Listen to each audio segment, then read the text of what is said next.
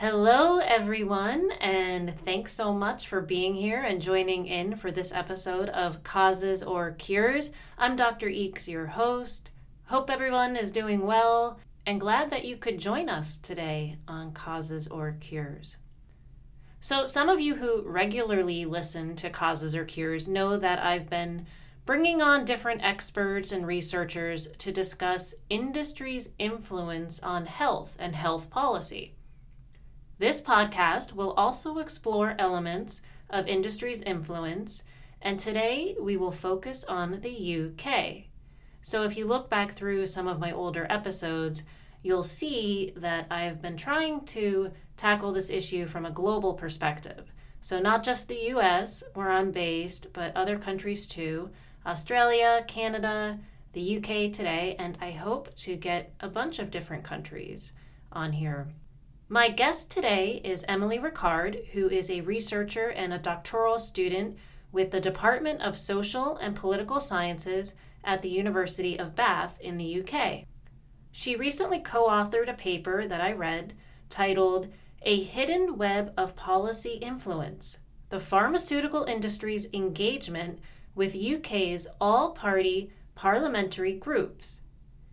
In this podcast, she'll explain what an all-party parliamentary group is, particularly the health-related ones, and she'll talk about the different ways industry influences those groups, both direct and indirect ways. And she'll talk about why this matters, from both a transparency issue and a policy issue. And she will also discuss some of the current research she's working on that is also related to this topic of industry's influence on health and health policy.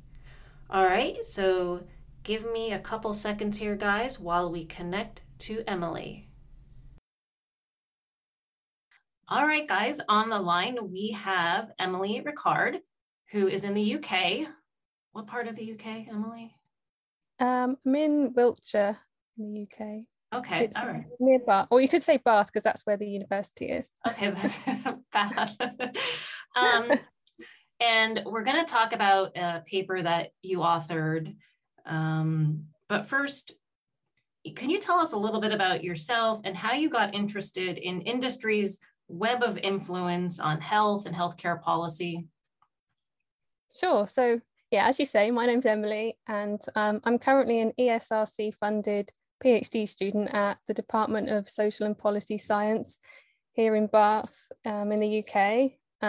But prior to starting my PhD, I completed an undergrad degree in sociology at Bath, where it's where my interest in sort of all things medical sociology stemmed from. And then I pursued this in a master's in social policy at the university, where I met Piotr, who's my colleague and supervisor for my PhD. And we did a project then on the transparency of pharmaceutical industry, disclosures of payments to patient organisations in the UK, which was really interesting and really got me really hyped for researching this area a lot more, which is why I applied to do the PhD. We've continued to work on a number of projects looking at the industry's web of influence, as we like to call it, because they've got these numerous ties to so many different healthcare stakeholders. Mm-hmm. I love that term. I took that from your paper. I'm like, web of influence. I'm using yeah, it's cool, isn't it?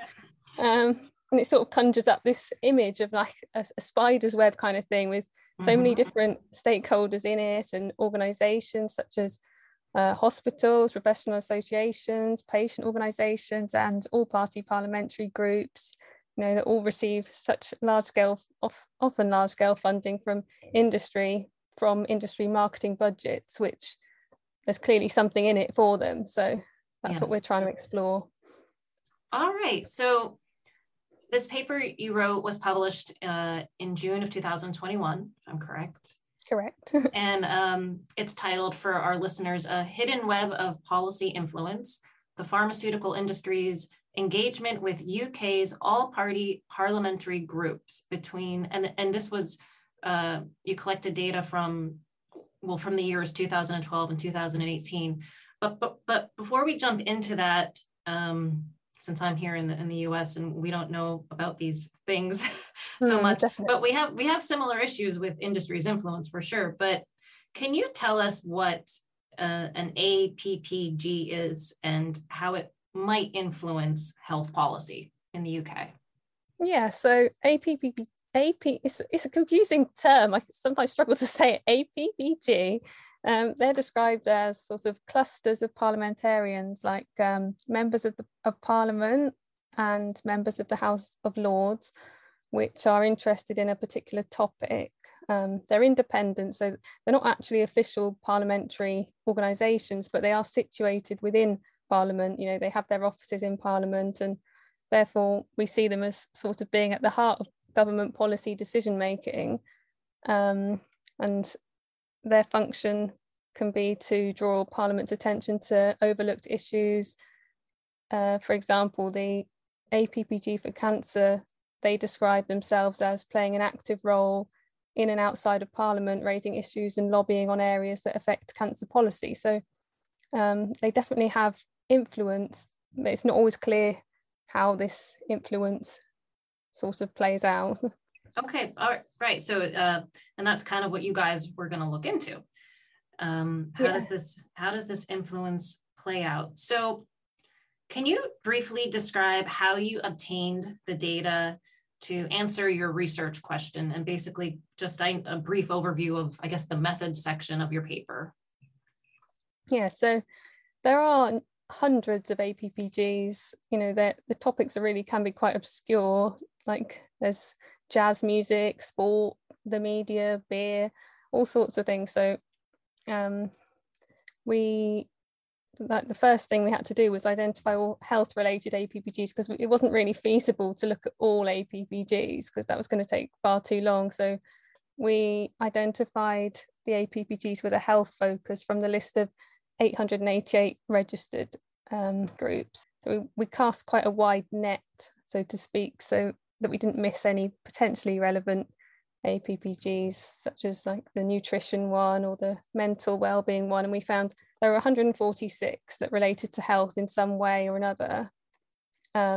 So after finding these APPGs, we then extracted all payments reported on the APPG register, which is on Parliament's website, and each APPG has to fill in a template every 6 weeks outlining any payments they've received from external organisations, and some don't receive any and some receive a lot. So to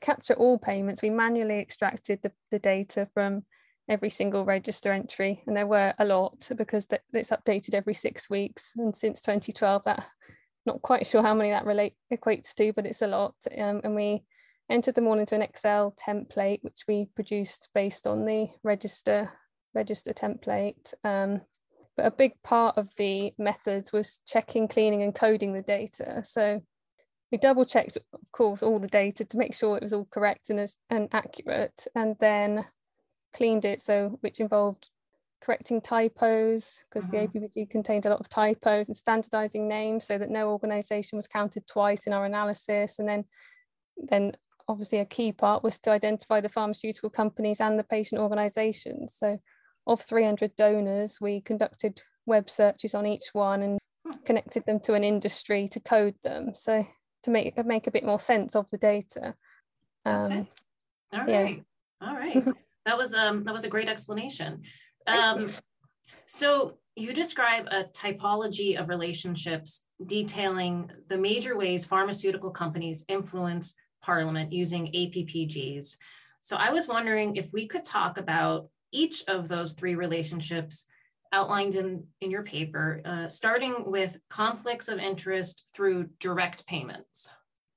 Yes, so we made this typology because we thought it was all quite confusing how all the data was set out on the register. And we wanted to try and portray it in a way that makes sense and shows how there's different layers of ways that industry can be involved. So the direct payments capture both financial and in-kind, so benefits in kind contributions, which were provided by the pharmaceutical company So there was no third party involved, directly from the company to the APPG. And in total, industry made 129 of these, worth £860,000, which I calculated is 1.1 million US dollars approximately for your US listeners. That was nice of you. Thank you. A bit of context there, trying to be mindful.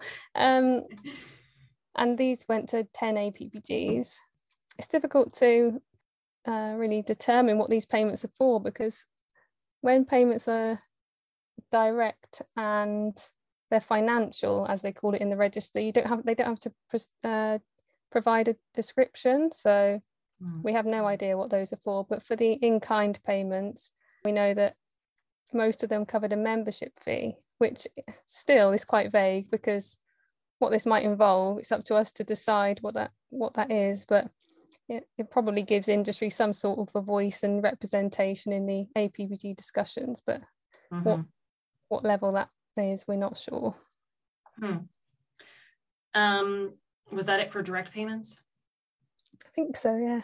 All right. So number 2 was indirect payments, right? Yes, so these indirect payments capture instances where a pharmaceutical company makes a payment to a third party, which in turn uses that money to provide a service to an APPG. And we found that this was less valuable than the direct payments, but more companies made them. So 16 companies made 69 indirect payments to 9 APPGs worth £350,000 or 460 US dollars. All of the pharmaceutical industry's indirect payments were in kind, so they were funding a service. So and the majority of these were secretariat functions, which is they're responsible for sort of like the day-to-day running of an APPG and leading on arranging meetings and trips abroad and things like that.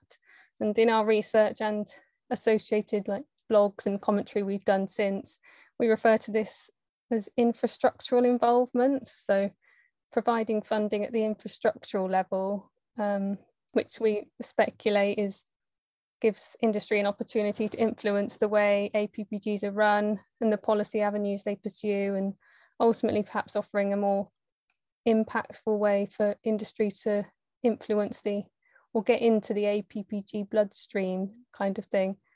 Web of influence. Exactly, yes. So the third one, and I've been more interested in this lately. I want to dive more into this patient organizations. So could you tell us, for those who may not know, what a patient organization is and what their mission is supposed to be first? Yeah, so patient organizations, and they're sometimes known as patient groups or patient advocacy groups and things like that, are third sector entities. They're often charities made up of patients, carers, or a combination of the two. And their primary purpose is to support and advocate for people with specific conditions. But saying that, they do often have multiple purposes, like focusing on a combination of activities like patient support, raising awareness, promoting the interests of patients and carers in policy settings. So their policy involvement is really widely cited as being on the rise, but that's why questions are now increasingly being raised about whether they should accept funding from pharmaceutical companies. But I think, as you say, could be the topic of a whole nother debate and podcast in itself, because that's a very interesting subject. Well, you can come back on, Emily. So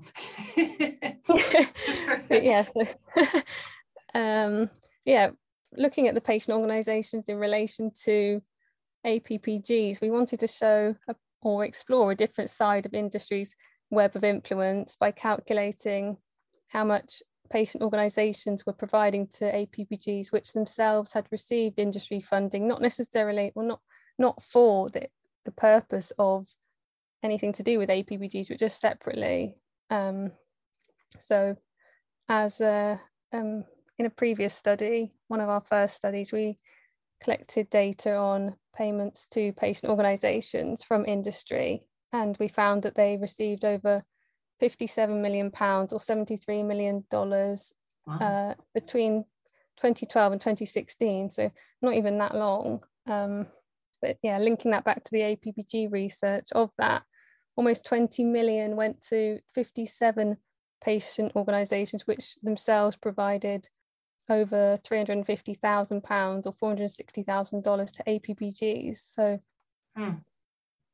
so what I'll say is that these patient organisations, they're heavily industry funded and they provide funding to APPGs, but can't really say this is wrong because we can't determine a link between the two, but we're just trying to hint that there's potentially drug companies extensively fund patient organisations because in turn they're involved in a lot of policy planning, policy decision making, and things like funding APPGs and being involved in APPGs. So the concern is really that industry funding may compromise patient organisations' independence and integrity and lead to, when they're involved in APPGs, leading them to speak with an industry voice or echoing industry arguments rather than acting in the best interests of patients, which is what they're set up to do. But can't really say that's what's happening, but there's that risk. there's definitely a risk for bias or industry influencing these groups. I think for that's sure, yeah. Absolutely fair to say. So overall, did one type of APPG get more pharmaceutical funding than another related to health? So breaking this down into the direct, indirect, and the patient organisation payments, we found different things for each of these. So for the direct funding, 2 APPGs received what we like to call the lion's share of the funding, the APPG for health and the APPG for cancer. They combined, they received £667,000 or almost $900,000, which equates to over 3/4 of the total direct funding from drug companies. So they were very much heavily funded compared to all the other APPGs, which was really quite striking. And then for the indirect funding, 2 APPGs received over half the funding again, but these were different. These were the APPG for sickle cell and the APPG for thrombosis, which combined received over £200,000 or $260,000. And then finally, the patient organisations, it sort of echoed the patterns in the direct payments because cancer stood out again, and the Macmillan Cancer Support Charity, which is a patient organisation, provided by far the highest total value of payments at £188,000 or $250,000. So cancer is clearly a big topic in terms of the APPGs and the targeted funding. That's clear. So you also looked at the outputs of the top 5 health-related APPGs receiving payment from industry. Can you tell us what you mean by outputs first, and then tell us what you discovered? So by outputs, what we meant was, in the context of our research on APPGs, it's the content that these APPGs are publishing as a result of their ongoing work. We looked at these to try and uncover a bit more information about the potential impact and influence of this industry funding. So we looked specifically at the APPGs that received the most industry funding, and we went to the websites of these groups and downloaded all of their reports and all of their publications available on their website. So, for example, the APPG for health had a report highlighting health policy priorities for Parliament, and the APPG for cancer had an inquiry, the results of an inquiry into the cancer strategy, which was aiming to improve patient survival rates. So they cover a lot of topics, and usually they're reports or inquiries into specific issues, policy issues. But this section of our research was more explorative than a big systematic look at all the reports, because we focused on the top 5, but we did find some interesting things that I think we will be pursuing further as a separate project. Drug companies were regularly named as contributors in APPG inquiries. And many of these companies had also provided the APPG with a payment, which we thought suggests two things. Firstly, that providing funding might potentially buy drug companies a say in these policy inquiries, because a lot of them provided funding, but also that some didn't provide any funding. So perhaps drug companies are also involved in these APPG activities with in ways that don't need to be reported on the APPG register. So it's not necessarily that funding is everything. There are other ways to influence policy in ways that will never be reported or registered. So we also found a couple of instances where APPG reports declared that drug companies had funded the publication, but on the APPG register, this wasn't actually disclosed. So these could be two isolated instances, or they might be part of a broader transparency problem, which again, we will explore this further to hopefully uncover a bit more about things like that. Yeah, the hidden avenues. Yeah. If anything, we need more transparency to build trust, right? Yeah, definitely. That's really what it's about. So obviously you had your initial hypotheses or hypothesis going into this. Were you surprised by any of the results? In terms of what we expected versus what we found, I don't think there were any major surprises, because we know from our previous research looking at payments to healthcare organisations and patient organisations that industry invests really quite extensively in these various institutions. So we did expect that this would be the case for APPGs. But I suppose what was most striking was that for both the direct and indirect industry payments, the vast majority went to a very small handful of APPGs rather than an even spread across the board. So the APPG, as I mentioned, for cancer and for health, they stand out as particular case in points of this, which likely speaks to the influence of these particular APPGs, and perhaps they've got a proven track record at getting things done. And, you know, undoubtedly industry knows these things and will be aware of and use this information to inform their decisions as to where to target this funding from their marketing budgets to best invest in pursuing their interests, you know, because previous literature acknowledges that pharmaceutical companies used to do this sort of spray and pray with their money when making payments to healthcare professionals and institutions, but now their payments have definitely become a lot more strategic and are probably more likely informed by various levels of information. And, you know, there's so much more to it now. So more strategic, more data. For sure, yeah. Absolutely. No, that's an excellent point. I like that, spray and pray. Yeah, I read about that recently. I thought, I don't think I've ever heard those. I'm totally going to use that. Do it. So from a policy perspective, what do you hope your research helps accomplish in the future? What we hope our research and our previous research and our future research, you know, it all sort of ties together. But I think one of the key things is we want to see the transparency of industry involvement in this web of influence that spans APPGs, patient organisations, healthcare organisations, and so many more payment recipients.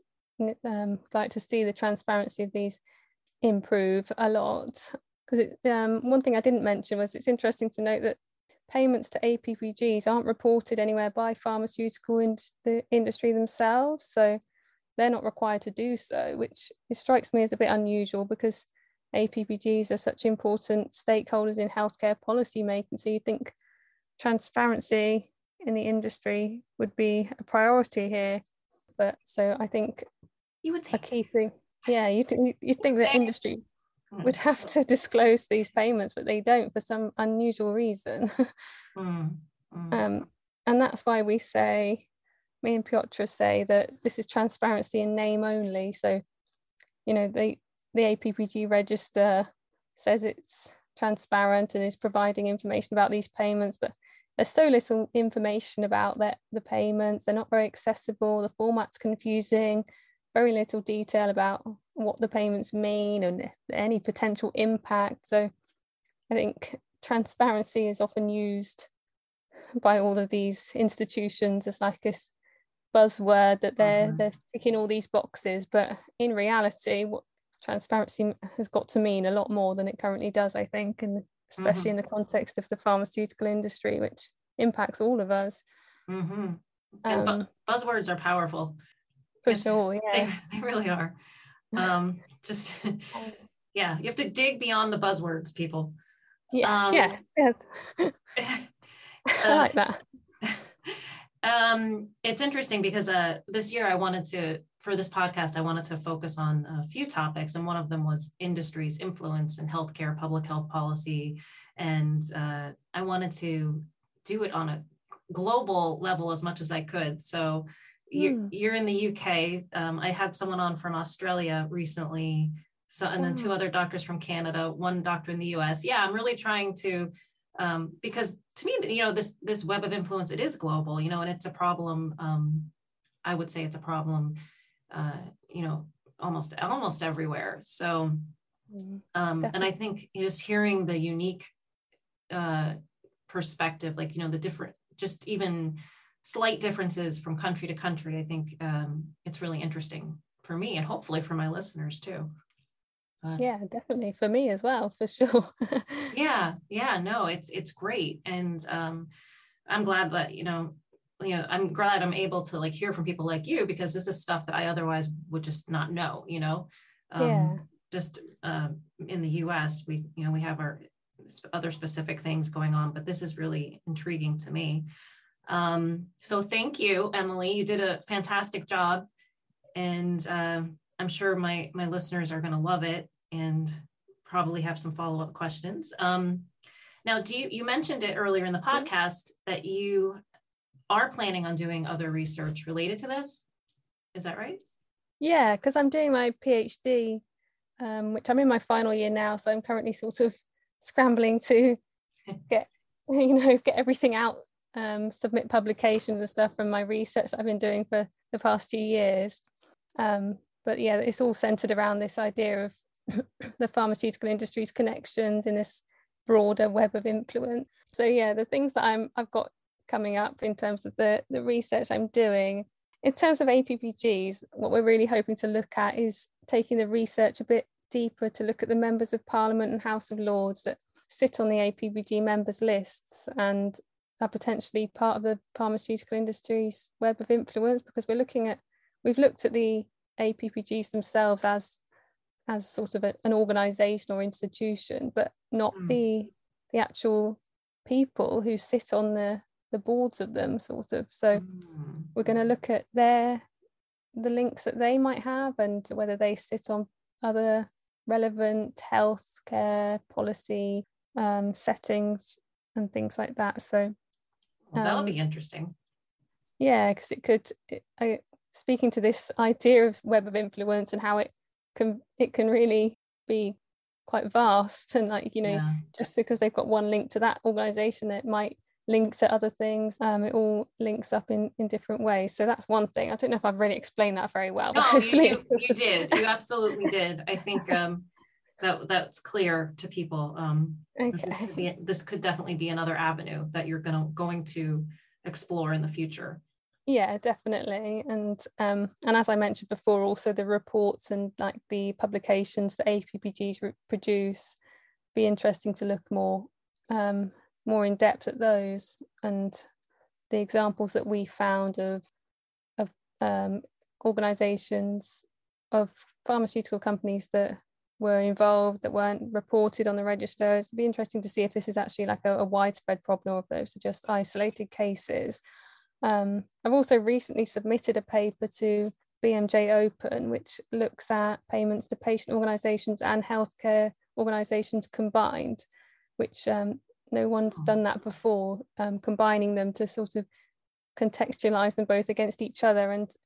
And the other unique thing about that paper is that it looks at, because the UK is broken down into 4 countries, England, Scotland, Wales and Northern Ireland, but the UK is often considered as a whole, but England, Scotland, Wales and Northern Ireland each have their own sort of policy making bodies and things like that. So we wanted to see if industry's payments are affected by that, and if they differ, the targeting and strategic targeting of the payments differs in each country, which it did quite substantially. So the implications at the sort of subnational policy level could be quite important.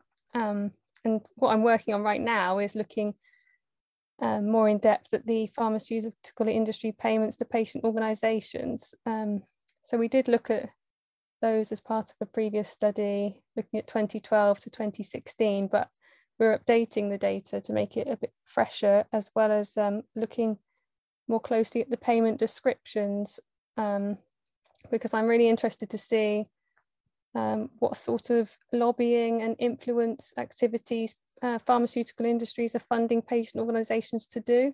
I think that's not something that's really been explored much, so I think that would be a really, I'm currently coding the payments, and which is quite interesting. Barnaby. Oh. He's been good. I'm like, you've been good. Don't start. What dog is it? He's a golden doodle. Oh. And like every podcast, like right before, it's so funny. It's so funny how you can condition a dog. Like right before I'll set up my microphone and I'll sit in my spot, and Barnaby looks at me. He's like, "It's time, isn't it?" I'm like, "It's time." And he just sits here and he lays here through the entire podcast. It's so funny. He just views it like a job. I'm like, all right. He's the chief everything officer of my website, so it makes sense. I'm like, bless. Yes. That's adorable. I love that. The CEO, yeah. Yeah. That's my operation here. But sorry, I digress. I could talk about my dog forever. You have a dog too, though, right? What kind of dog do you have? Yes, he's a cross between a Yorkshire Terrier and a Bichon. He's like a little teddy bear, really. He's very, very soft, very fluffy, very sweet, quite hyper. What's his name? Artie is his name. Artie? Yes. Artie. Oh, yeah. This is Barnaby. Barnaby. Oh. Yes, Barnaby. Barnabas when he's bad, but yeah, Artie when he's bad is Arthur. I digress, as usual, as standard for my podcast. But this was really great, Emily. It was really informative, and I hope we can stay in touch. And you mentioned you submitted a paper to the BMJ. Yeah. You're not sure if they're publishing it, or you're waiting to hear back. Is that? Yeah, it's currently out with the reviewers, so I think hopefully that's promising. So yeah, I'll let you know if it's. Yeah, please do. And come back on. I'd love to. Yeah, you did a great job. Your dog behaved, mine did for the most part, but but that was really interesting. So thank you for your time. I have to run into another meeting now, but I really look forward to sharing this, and I'll probably follow up via email. I ask everybody for just a photo. It can be any kind of photo, just to use for the cover art. Cool. It could be a photo of your dog if you want. Like, it's cool. Cool. Yeah, he is very, very cute. He's cuter than me. So. Oh no. Well, I mean, my dog is way cuter than me. So when I walk him around New York City, I feel like I'm like the unpopular Siamese twin. I mean, and yesterday a woman just stopped and she's like, "Hi, Barnaby," and I'm looking at her and I'm like, "I don't know you. Like, you know Barnaby." Oh my gosh, that is cute. Yeah, he has his own little social network apparently. Oh, bless him. He has a web of influence. He does. He does. Probably far more innocuous than pharmaceutical companies, but yeah. For sure. Although his web of influence is like biased towards treats. So yes. Yeah, it's funny. Anyway. My dog's in that one too, I think. Oh my gosh. Every like, we make so many stops, and I'll tell him like, "We're not going in there today," and then he looks at me like, "Oh yeah, we are," and I'm like, "Oh God." All right, fine, but whatever, it is what it is. Anyways, thanks again, and yes, stay in touch, and definitely. I'd love to read the other studies and bring you back on to talk about those specific things too. That would be great. That would be really lovely. I'll keep you informed, and thank you so much for asking me to take part. I really love what you're doing. Thanks, Emily. Anytime. All right. We will stay in touch, and I'll email you soon. Cool. Thank you. Okay. Bye-bye. Bye. All right, guys, thank you so much for joining in for this episode of Causes or Cures. A special thank you to Emily for sharing her research with us and her expertise, and hopefully she'll come back on and discuss her new research, which is also related to this topic of industry's influence on health and health policy. If you haven't yet, check out some of the older episodes of Causes or Cures. Quite a few of those have to do with this topic of industry's influence on health, but of course there's other topics thrown in there. We have a bunch of different episodes about a bunch of different things. So maybe something in there will interest you. Hopefully, I think so. I think there's a good chance that something might interest you. If you haven't yet, I hope you subscribe to the podcast, share it, tell your friends. I appreciate all the word of mouth. It really helps get more listeners for the podcast. And also, it gets me more feedback in terms of what people want to hear about and, the topics you want me to cover, the experts you want me to bring on. I love all that stuff. I think you can also rate the podcast on Apple or Spotify. That helps to get the word out. If you want to reach me, you can do so through my website, bloomingwellness.com. I may not get a chance to respond to your message, but I read all of my messages.